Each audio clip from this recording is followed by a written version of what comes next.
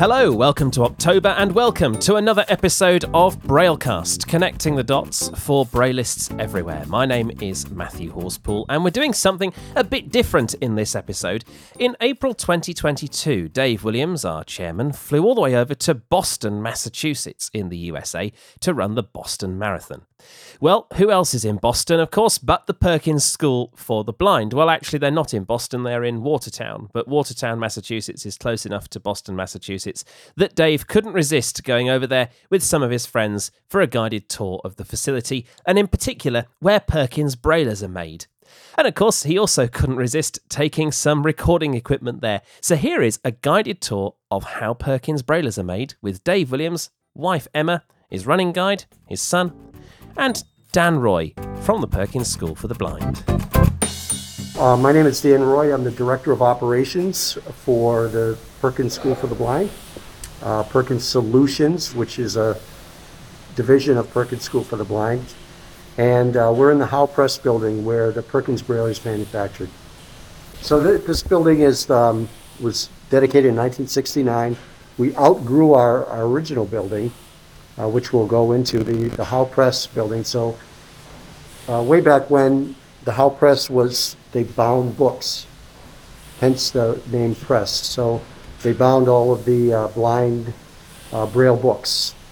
And then eventually, back in maybe late 40s, early 50s, the school asked Mr. David Abraham, who's from the UK, originally, but he was an industrial arts teacher here at Perkins, and they asked him if he would design a brailler. So he went about and did that. So in 1951, the Perkins Brailler, as you know it today, was launched to the public. So amazingly enough, it hasn't really changed much since then. It's still all metal, very durable, workhorse brailler, and we distribute the brailler over 175 countries. So this David Abraham came and he said, well, we need more space to build braillers. So they added this building on, and this is what you see here. So over the years, we used to do all the brailler assembly here. We had all the parts, stamping machines and drill presses and CNC machines and you name it, and it was very busy, and so all the braillers were built here at Perkins. Over the years, we've moved a lot of that manufacturing operation out. So we still do some, but a lot of it is outsourced to various places in the United States. And all of our braillers are built at Worth Trust in Patpati, India. They're an amazing organization in India, a nonprofit. They share a very similar mission to Perkins. They're an organization and a school for the differently challenged children in India, and they have many units, and one of the units is the brailler assembly unit, and they have a machine shop unit, and they have a plastics division, and all of these units provide training in occupation for the differently challenged. Primarily they're deaf or deaf-blind, and the revenue generated from that goes to the organization. Much the same as we do here, all of the revenue from the brailler sales goes to the Perkins School for the Blind to help sustain our educational programs. So they're a very good partner. They've been building all of our braillers for over 25 years. And you may, Dave, you might recall some years ago through the RNIB organization, we were building braillers in a prison system nearby RNIB, right? Mm-hmm. They built some of the best braillers, and unfortunately, for some reason that's kind of gone. But that was I think that's where we introduced color to the Perkins Brailler. They came in they had so many fire engine red and emerald green and all of these amazing colors. So if you ever see any of those brailers, you know they were built at RNIB. So as the years went on, less and less manufacturing was done here. So our building is kind of empty. But I'll show you around, some of the things we do. You'll recognize some of the parts, I think. And I'll introduce you to some of our team here. Fantastic. Thank you very much. Any questions about like our origins? I'd like to hear a little bit more about Mr. Abrahams, because there's some debate about where in the UK he came from, and then is it true that he was actually an engineer working on the roads near Perkins before he got involved here? I don't know the answer to either of those questions. So I had the pleasure of meeting his son and his grandson. I want to say his grandson and his great-grandson, and they now live in the Carolinas. And they came and visited one day, and they never saw what their father did, their grandfather did. So the story, as I know, Dave, that David Abraham was an engineer, educated in the UK, and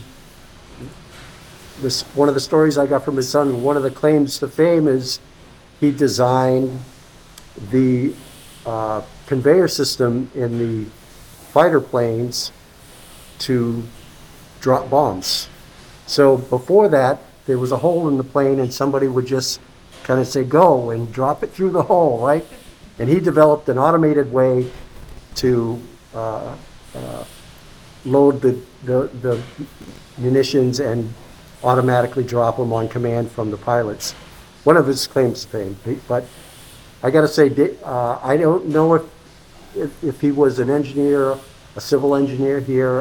All I know is that he was working in the industrial arts program at Perkins when he was asked to, if he could design a better brailer, and he did that. And what did that process entail? Was there a team? Were there rejected designs? There was definitely a team. So there was a gentleman, I believe his son-in-law was one of the engineers on his team. A gentleman by the name of John Kovitz was the senior engineer on the team.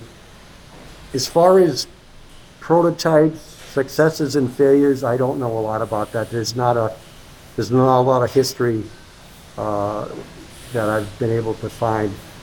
But what I can say is that some of the features of the Perkins Brailler is just genius.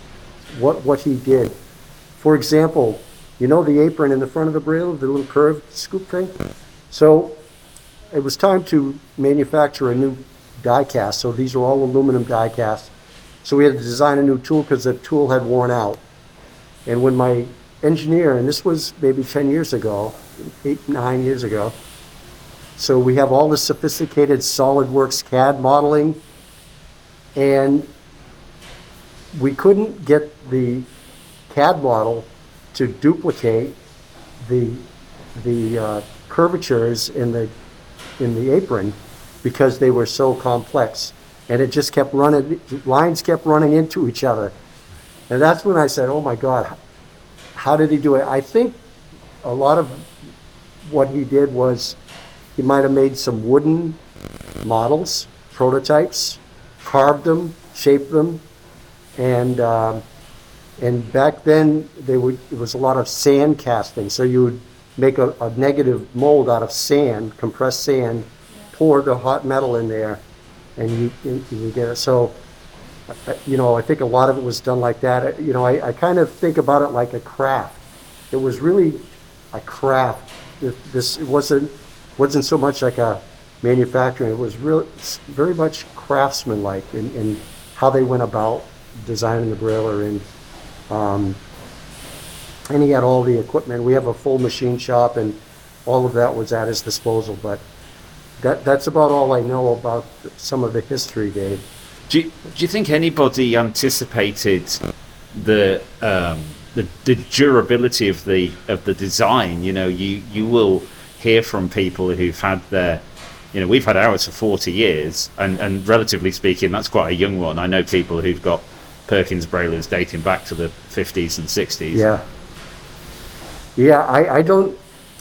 I think it was always the objective to make a very robust and durable piece of equipment, because, one of the things I've learned here in my short time here is the importance of the Brailler and other devices, and they and the cost and most people, if they're lucky, they get one Brailler in their lifetime, right? Yeah.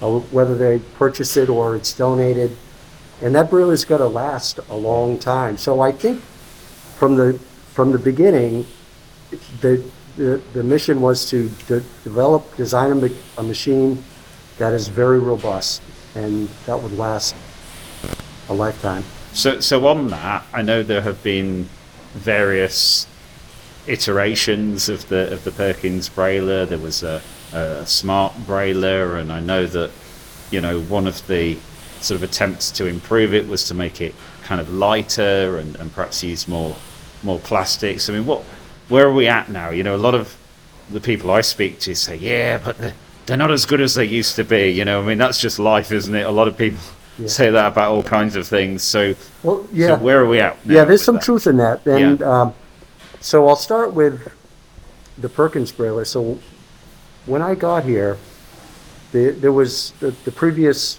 management and engineering team thought that it would be nice if the Perkins Brailler was lighter. So they went about to remove a lot of the structure and material, aluminum wall thicknesses and those kind of things, which would actually, what happened was now the Brailler kind of was it could be a little warped or, cockeyed. It didn't go together and stand up like the original Brailler. It was actually, I learned this, my first trip was to Spain, and I met with the ONCE organization, and I met with the repair technician, and he immediately started after me on all of these things, and I really listened to what he had to say. He worked on the older Braillers, he worked on the new Braillers, he knew the differences. And so it was at that point that I came back here and I said, I got to find out what they did. So I called all of the old engineers back. I fed them lunch. These are like John Kovitz and Leon Murphy and these guys that were here in the heyday in the development and actually worked with David Abraham. And I sat them around the room. I pulled all the old prints out, and I said, you guys got to tell me what we did here and all of those features that are critical to quality so that I can fix them. So we did that. And then, so I had to go back and get all new die molds, all new castings, put all of the structure back in the Brailler. And so we've done that, and I think we're back to where we were. And I go back to the year 1974, which is the last set of drawings that I have with John Kovitz's name on them, with David Abraham's name on them. So I know that, they were, and these were all drawn by hand, by the way. They were good drawings. So we went back to 1974 drawings, and we brought everything back to where it was, if not better. So when there's a group of Braillers, probably serial number, I'm guessing here a little bit, serial number 325,000, 350,000, that range, that were made over the course of about 10 years, that had the aluminum structure that was not as robust as it was originally designed, and not as robust as it is today. So that's the story on that, and there is some truth to that. I mean, I didn't want to criticize, but I got to ask the question because that's something that people want to know. And the other question that I hear a lot, people ask about, repairs and maintenance. And it's in the UK sometimes difficult to find somebody to do that. We know one or two people because we're in this world, but quite often, people will call up, say, RNIB and say, well, where can I get somebody to take a look at my Perkins? I mean, are you actively trying to train engineers to offer technical support around the world? How does that? Yes. So in the UK in particular, once all the Braillers were repaired at the prison during that era when Braillers were built there, so a lot of them, we relied on the prison to do all the repairs. And then when that closed down, we had to seek out other repairs. So when I got here, we were working with the Royal National College. We had already started working with them. They don't do it anymore, I don't think. They've just stopped doing it. The gentleman that was there had retired, and so that left them with no one to repair. So we had to build that back up again. So we gave him some training. So now there's a gentleman named Thomas Green. So he's trained now to repair the Braillers. I've also, there's an organization in Alan Thorpe. Yes. Yeah, we work with Alan. Yeah. So Alan is now trained, and so we've got 2 service centers. So yes, Dave, to answer your question, we seek out individuals either coming from our training program or we hear about them, whether they're servicing other assistive devices or just interested, and we establish a service center. And would an engineer need to come here to Boston to do that? I know that's happened in the past, or is that something that you can deliver remotely now? Well, we can do a little bit of both. I was saying earlier, we've taken our show on the road, if you will. And so far, we've only done that within the United States. But I've built up several instructors now. So I have instructors in Maryland, I have instructors in Florida, I have instructors in India. So I can deploy them to centralized locations to do training, hands-on training. So we've started doing that. We did it at the American Printing House a couple of years ago, and I've got 8 other organizations right now on my backlog that want to have training, want us to go out and train them. So they'll collect, all the interested people, 10, 20 people, and we'll go in and we'll give them we'll design a curriculum for them, whether they want level 1, level 2, advanced training level 3, and we put that all together and we deploy and we go out and train.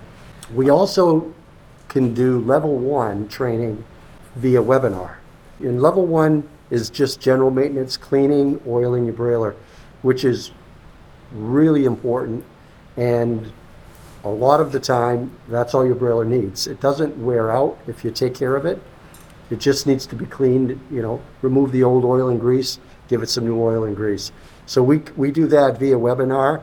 We do, I just did a training here for TVIs, our educational leadership program, the group that comes in through international, we just trained them to level 1. So we do a lot more of that. As far as the minor repair and advanced repair, we haven't really mastered doing that via the web, or we're working on it, but a lot of times it requires hands-on training for the maximum learning. You mentioned Alan Thorpe, who is now certified to offer servicing in the UK, and we really appreciate that. And of course, Alan himself is blind. Is that something that you've been conscious of to make sure that blind people as well can really be involved in servicing and maintenance and support? Yes, absolutely. So my instructor in Maryland, his daughter is blind, and he's got a real passion. So in many of our classes, we've got we could the last class, I think there were 4 individuals in one class that were blind. And we were very aware of how difficult or challenging some of the maintenance steps are for a blind individual. So after his name, my instructor his name is Steve Bishop. He's a retired, semi-retired engineer, and when he came through the training program, I knew right away that he would be a good instructor. And so since then, some of the blind individuals that have gone through our training program, we continue to work with and help them develop different types of tools and methods that make servicing the Brailler more accessible for blind and low vision people. So yeah, and we have our training manuals we bring in Braille for those who want to see it. We have videos now. You may have seen the cleaning video, and it's captioned. We try to make it as accessible as possible. But yeah, we're keenly aware of that, and we work hard to find better ways to train blind and low vision folks. We'll have a little look around in a second. I just want to thank you for being so candid, and I'm really encouraged by everything you've said about the progress on the robust durability of the newer Perkins Braillers and the work you're doing around making sure that blind people as well can be involved in the support and servicing, because clearly engineering can be a challenging field, when you get a schematic in an inaccessible PDF or something, and yes, those things can represent real barriers, but it doesn't have to be that way, and it sounds like you're really trying to break down those barriers, so thank you. Yeah. What's the future then? What do you see as the future? It sounds like demand is quite strong. You've got a waiting list of people wanting to do servicing, and I always say to people, because I get asked, what Braille device should I get? And I always say, well, you need to start with the Perkins. Clearly that's 101. That's where you start. And we keep one out on our dining table during the first COVID lockdown, when we were finding it difficult to get supermarket deliveries. I went with my son to the supermarket, and we would literally write out the shopping list. It was like the days before the internet. We would write out the shopping list with the Perkins Brailler, and I would take that to the supermarket, and we would go and get the groceries. So yeah. Still plays a really valuable role, obviously in education, but also just in daily life. So thank you for everything you guys do here. What is the future? So one of our ideas, concepts for the future is connectivity. At a high level, connectivity. So we've developed a prototype bottom board that you basically take the 11 screws off your bottom board and you snap it. You take this bottom board out of the box, you snap your Brailler right on top of it, and instantly you have Bluetooth, Wi-Fi, and USB connection to any peripheral device. So effectively what that does is it turns your Brailler into a keyboard that now you can go on the internet, or you can maneuver and navigate around your smart device. You can connect it to your PC. So at a very low cost. So we're looking at a low price point so that people in developing countries and around the world can afford this and can connect to the rest of the world. And the beauty is we have an install base of almost 400,000 Braille writers around the world, and without having to invest in sophisticated and expensive technology, they can take their existing classic Brailler and now be able to connect to the world. So that's kind of a vision, and there's so many things we're thinking about, like an e-classroom. There's such a shortage for teachers for the visually impaired that we could set up a network and into classrooms, and one TVI could be remote teaching children practically anywhere. So the use cases, we're thinking about different use cases of how we could take the classic Brailler to the next level, connect people who may not be able to afford sophisticated things, take advantage of some of the applications that are coming out now on smart devices, and kind of tap into that technology with an older product. And it feels like the lesson that's kind of been learnt is obviously do that, but not at the cost of compromising the original proposition. Yeah, everything that we do under my management is reverse compatible. So, we're not designing things that we can't install in a Brailler that was purchased in 1952. Amazing. So we try to keep, our designs, the design, overall design constraint is to make sure that whatever we do is better and is reverse compatible. So this is the heavy machine shop. So in front of you, Dave and Emma, there's large screw machines where we used to do all of the carriage rod and the pressure roller and all the tubes that you see inside the Brailler. That was done here. Further ahead, we have 4 machining centers where we machine all of the castings. So the castings, we get a raw, and we machine in the features, the screw holes, and various aspects of the castings. This little table here. So this assembly, this is the rack bar.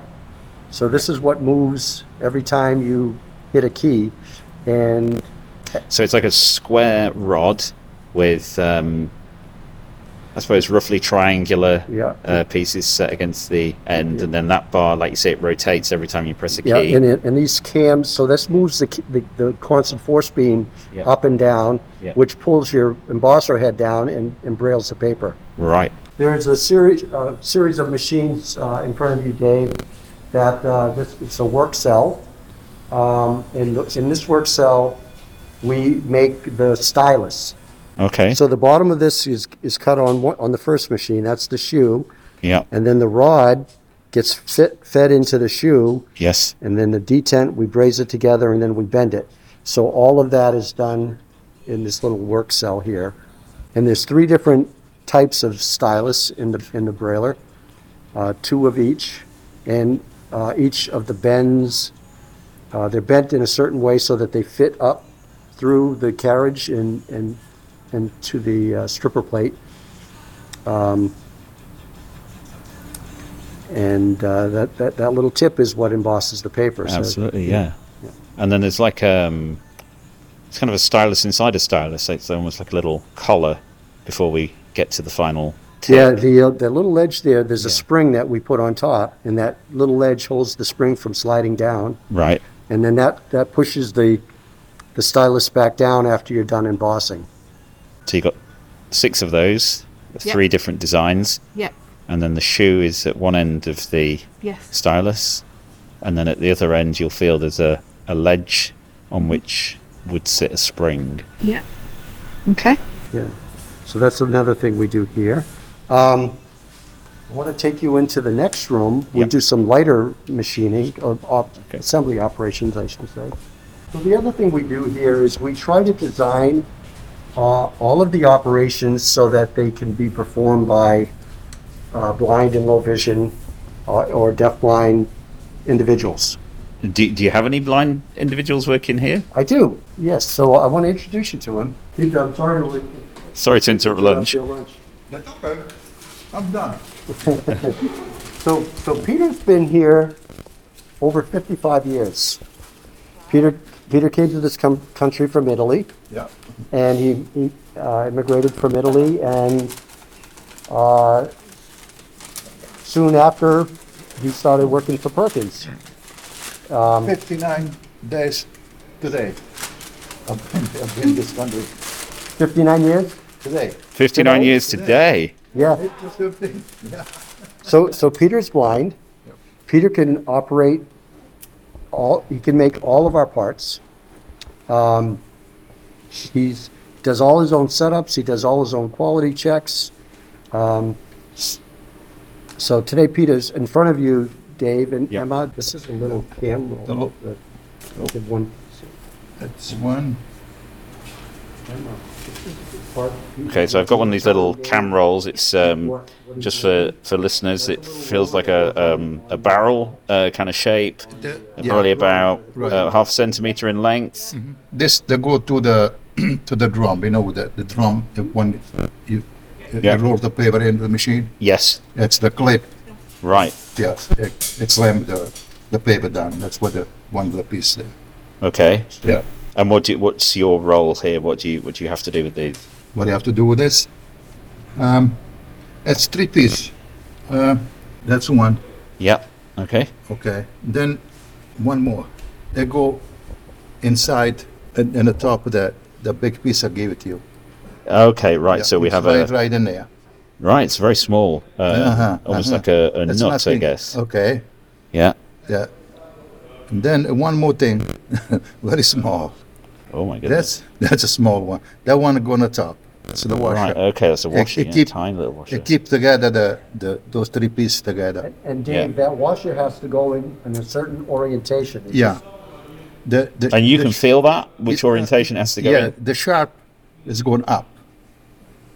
Wow. Well, I'm a Braille reader, so I consider myself to have a reasonable sense of touch, but I really couldn't do what you do. That's incredible.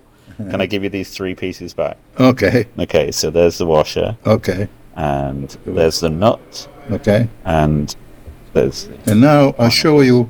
Yeah. It go inside this hole. The Oh, piece- okay. You know So- the big piece I gave it you before? Yeah, so you've got like a clamp, is it? Yeah. I put them in there, Yeah. and then I put the roller Yeah. and feel it in the top. Yes. So you put the roller onto a part of a clamp, yeah? Yeah. And then you put the washer on, do you? In the top. Yeah. Right. Okay. Yeah. See, they're all together now. Okay, and you've got that in the right way round. Yes. I wouldn't know which way round, but you've... Okay. Yeah. Now you see this.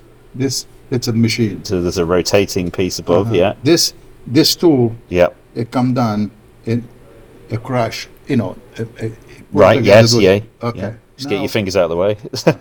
Okay. Yeah. No, you can touch the machine. You can touch right now. That's Okay, yeah, yeah, I yeah. won't do nothing. Yeah, so it's rotating a bit like a drill. Well, it's like It rotates on an axis, so it's oval. Oval. Oh, I see, right, okay. You see how the spin? an orbital river. Then the spin smooth. Yeah, it's oval, yeah, yeah. Yeah. Yeah, And then push this down. okay. So I pressed a sort of a pedal. Yeah. Yeah. Pick it up.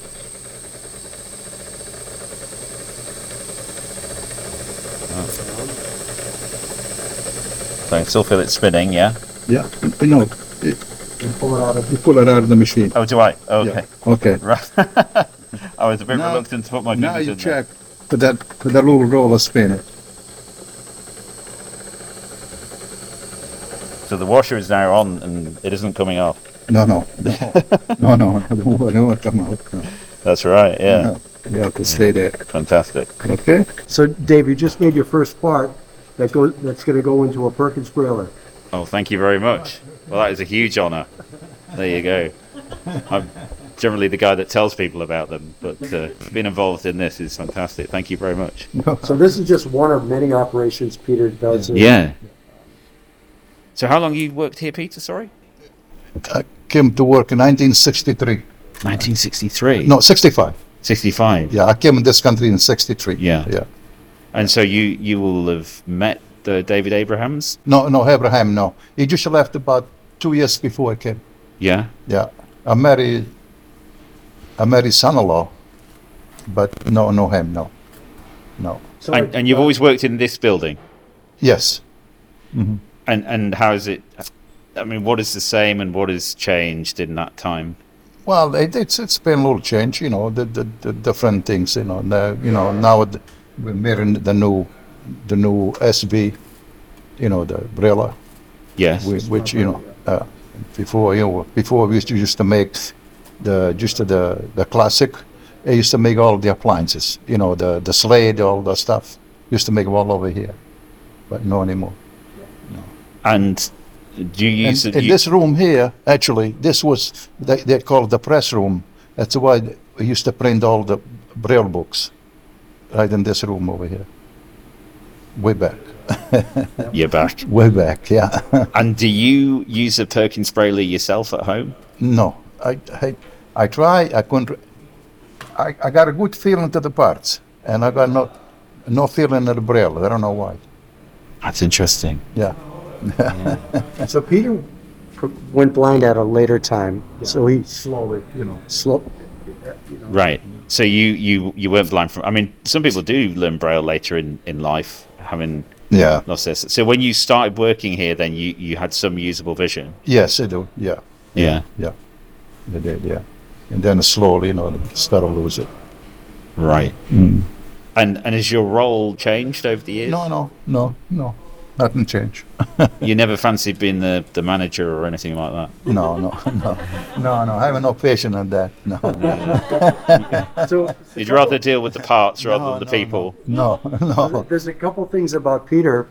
So whenever I make a design change, before if I just have an idea in my head, I come to talk to Peter, because Peter was here, when with the originators, the John Kovich. I told him about John and Leon Murphy. Yeah. So Peter has a good sense of, we tried that before, it wouldn't work, or be careful about this. So organizational knowledge, the history, the tribal knowledge. Yeah. Yeah, So valuable.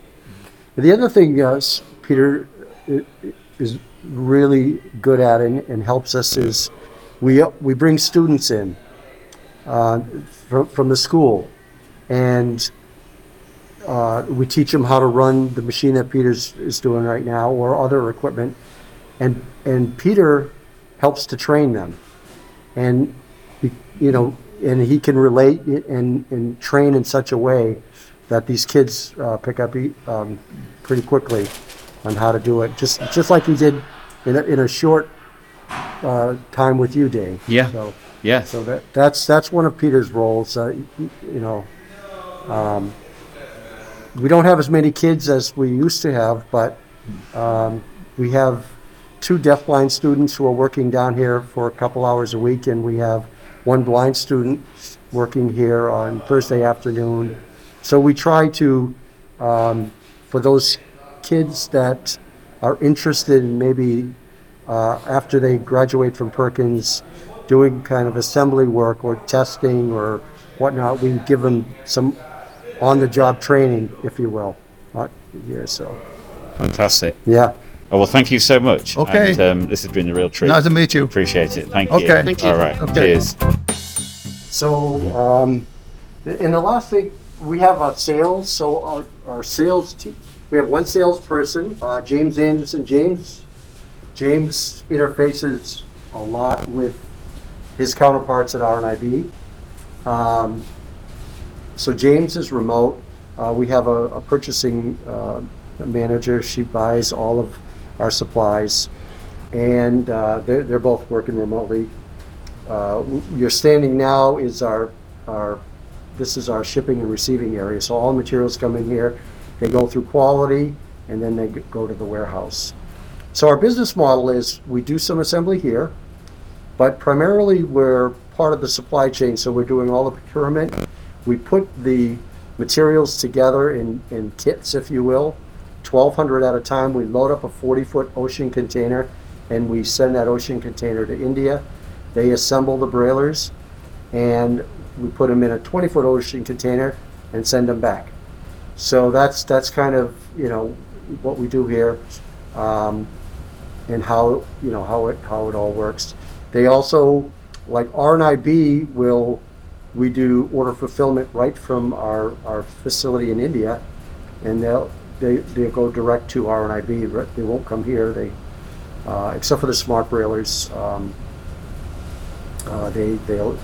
they'll ship direct from India. So that's kind of they They help us, we help them. It's a very good partnership. I heard, I think I read a news article on the Perkins website that I think it was the museum had managed to get back the 001, the first Perkins that was ever sold. That they managed to buy that back from somewhere. Yes. I don't know where that is, but I've not seen it, but I've heard that. I keep an eye out. So in my office, I have Brailler number 83, and I've serviced Brailler number 32 from a librarian in New York. Said, "Can you fix my Brailler?" I said, "Sure. What's the serial number?" Serial number 32. you still can have the rest of it. I said, "Can I give? I'll replace that Brailler for you." But it was gifted to her, but yeah, I mean Braillers, in those low figures were built by David Abraham himself, so they're hard to come by, but they're still out there working. Yes. Wow. Yeah. Incredible. So we're doing some things. We're a few design changes. I've updated the feed roller so it's segmented now, and that'll be introduced soon. And the other, I go over to Kim whenever I have a design change, and before it's implemented, she's my test person, and she's as an expert Brailleist, I look to her for feedback. Do you like it? Do you not like it? What can we do better? We're also introducing a new pressure roller, so I'm eliminating the pesky O-rings that, so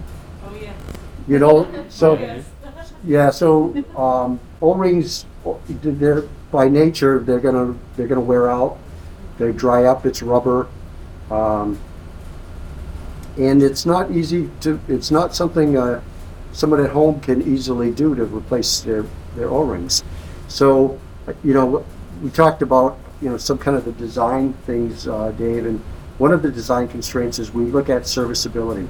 What can we do to this Brailler to make it easier to service, or not requiring service, like removing O-rings? So that's in the works. We've got newly designed cam rods that are, we're trying to take advantage of some technology, new materials that would add value to the Brailler.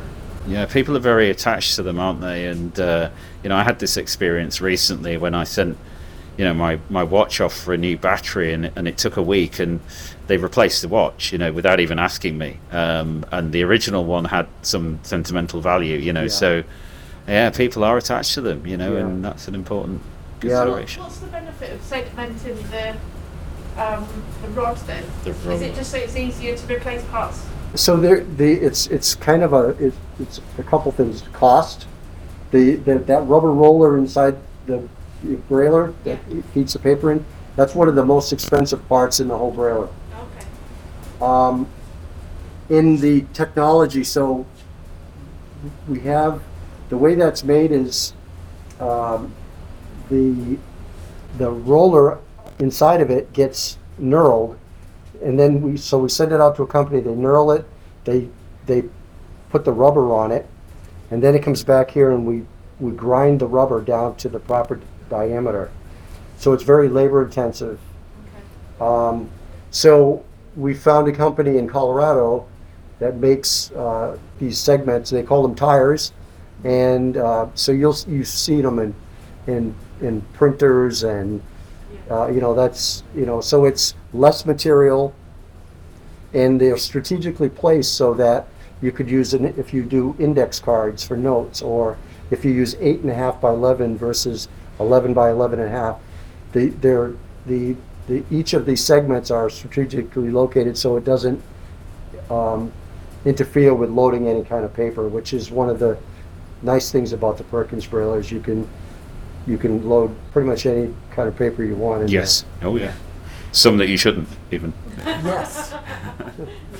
Yeah, So we've all we'll put Christmas cards in there, and I'll just, before we walk out, we're probably just about out of time. That's the new pressure roller prototypes we're working on. okay, so that is. So would it have less grip? No, actually, there's more contact area on this than there is on the original one. Okay. Right. So there's 9 O-rings, but only 2 on each side. So only to 5 of them describe- touch. And to describe this then, so the pressure roller, so it's it's a cylindrical rod with how would we describe sort of it's You know that have the thingies on it's in sections essentially, Yeah, so those raised areas, and there are ridges at various points along the rod which replace the O-rings that we currently have. right. And they're spaced, and their height and their spacing is such that it prohibits the dots from being crushed, and it rides in between a cell. So that distance there, you might It's feel the width like, of a cell, yeah. yeah. Yeah, okay. Yeah, and if I could take that, Emma, and this will put these kind of together. Yeah. So these will, you can see that Yeah. the raised areas on the pressure roller align with the lobes of the new feed roller. Right, okay. So the feed roller, now we have rubber sections that are spaced maybe 4 inches apart. Yeah. Something like that. Yeah. Oh, yeah. Much lighter as well. Okay.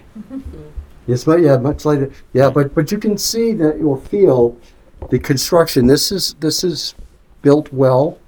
These things are built to last. We're not compromising quality, durability, reliability. So what's this made from? That's made from a tube, aluminum tube. Okay. So the wall thickness of the tube is thicker, so it's than the current tube. Yeah. So it's more. It won't. That'll never wear out. No. Wow. Fantastic. Yeah. Well, That's amazing. So I never got to finish answering your question earlier, Dave. But the next generation plastic brailer, we end of life that because what we learned was it was not robust enough. Little did we know how rough children could be on their brails. yes. Yeah. And I think braille display manufacturers are discovering this, that actually if you want to give a child a piece of braille equipment, it better be robust because you're getting it back. So this brailer has an onboard computer, and it's designed to teach children braille. It's not designed to be a production brailer. Where are we? It's got a lighter action. It's got lighter action. Yeah. Slightly smaller keys. Yeah, so it was space designed bar. for it's designed for small fingers. Yeah. Doesn't sound any different. No, just I can imagine Oscar having one of these. So what this can do, it's still warming up. oh, okay. Yeah, that's all right. Yeah. Technology.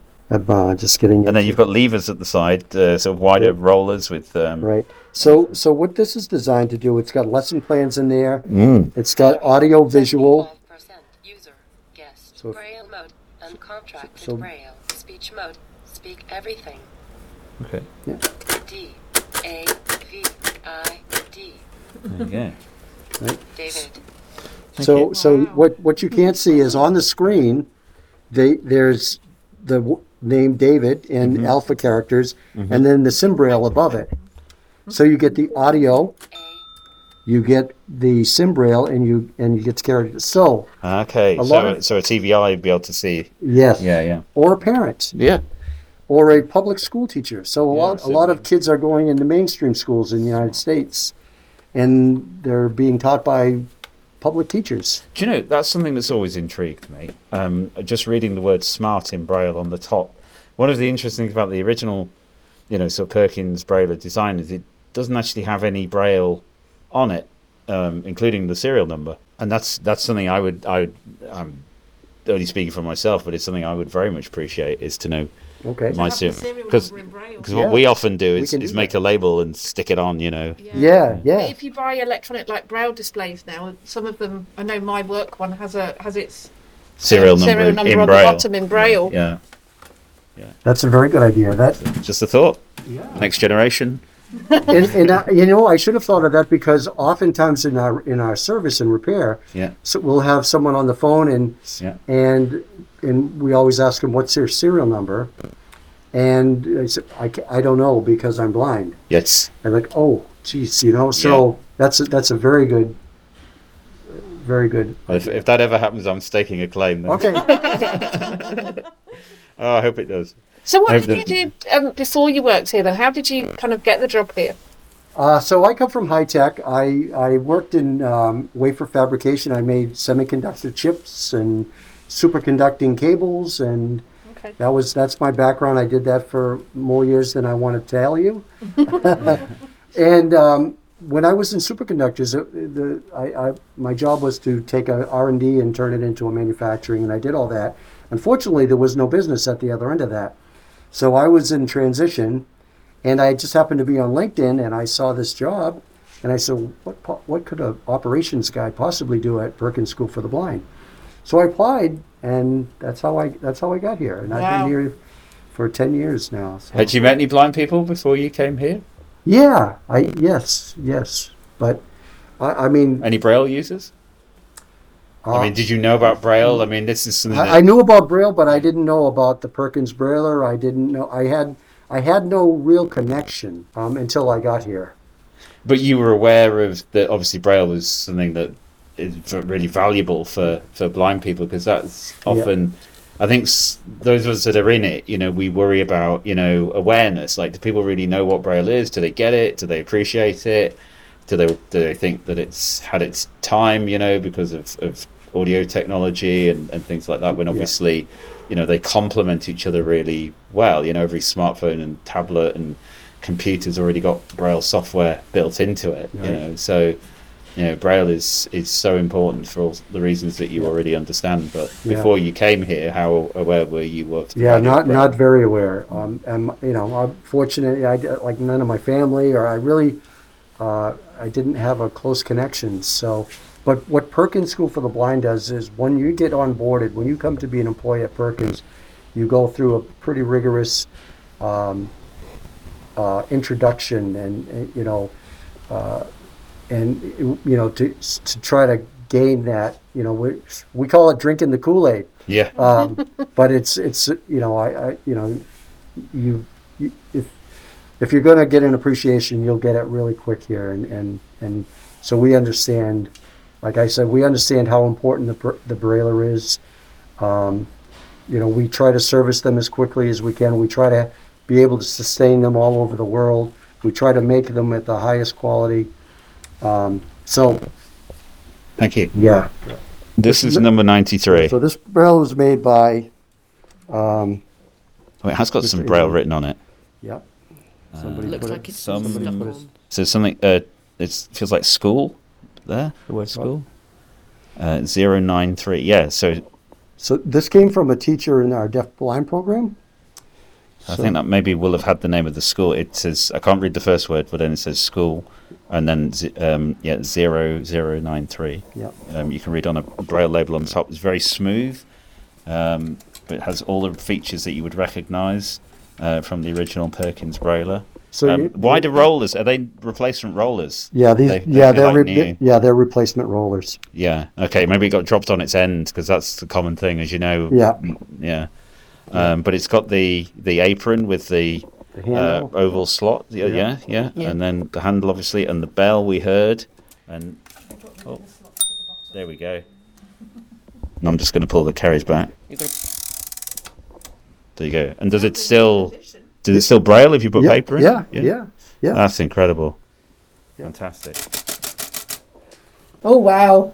Oh, very smooth, isn't it, compared to I think it's just had a lot of use, hasn't it? If you notice the pressure roller, you see yeah, the similarities. Yeah. So I didn't come up with the idea.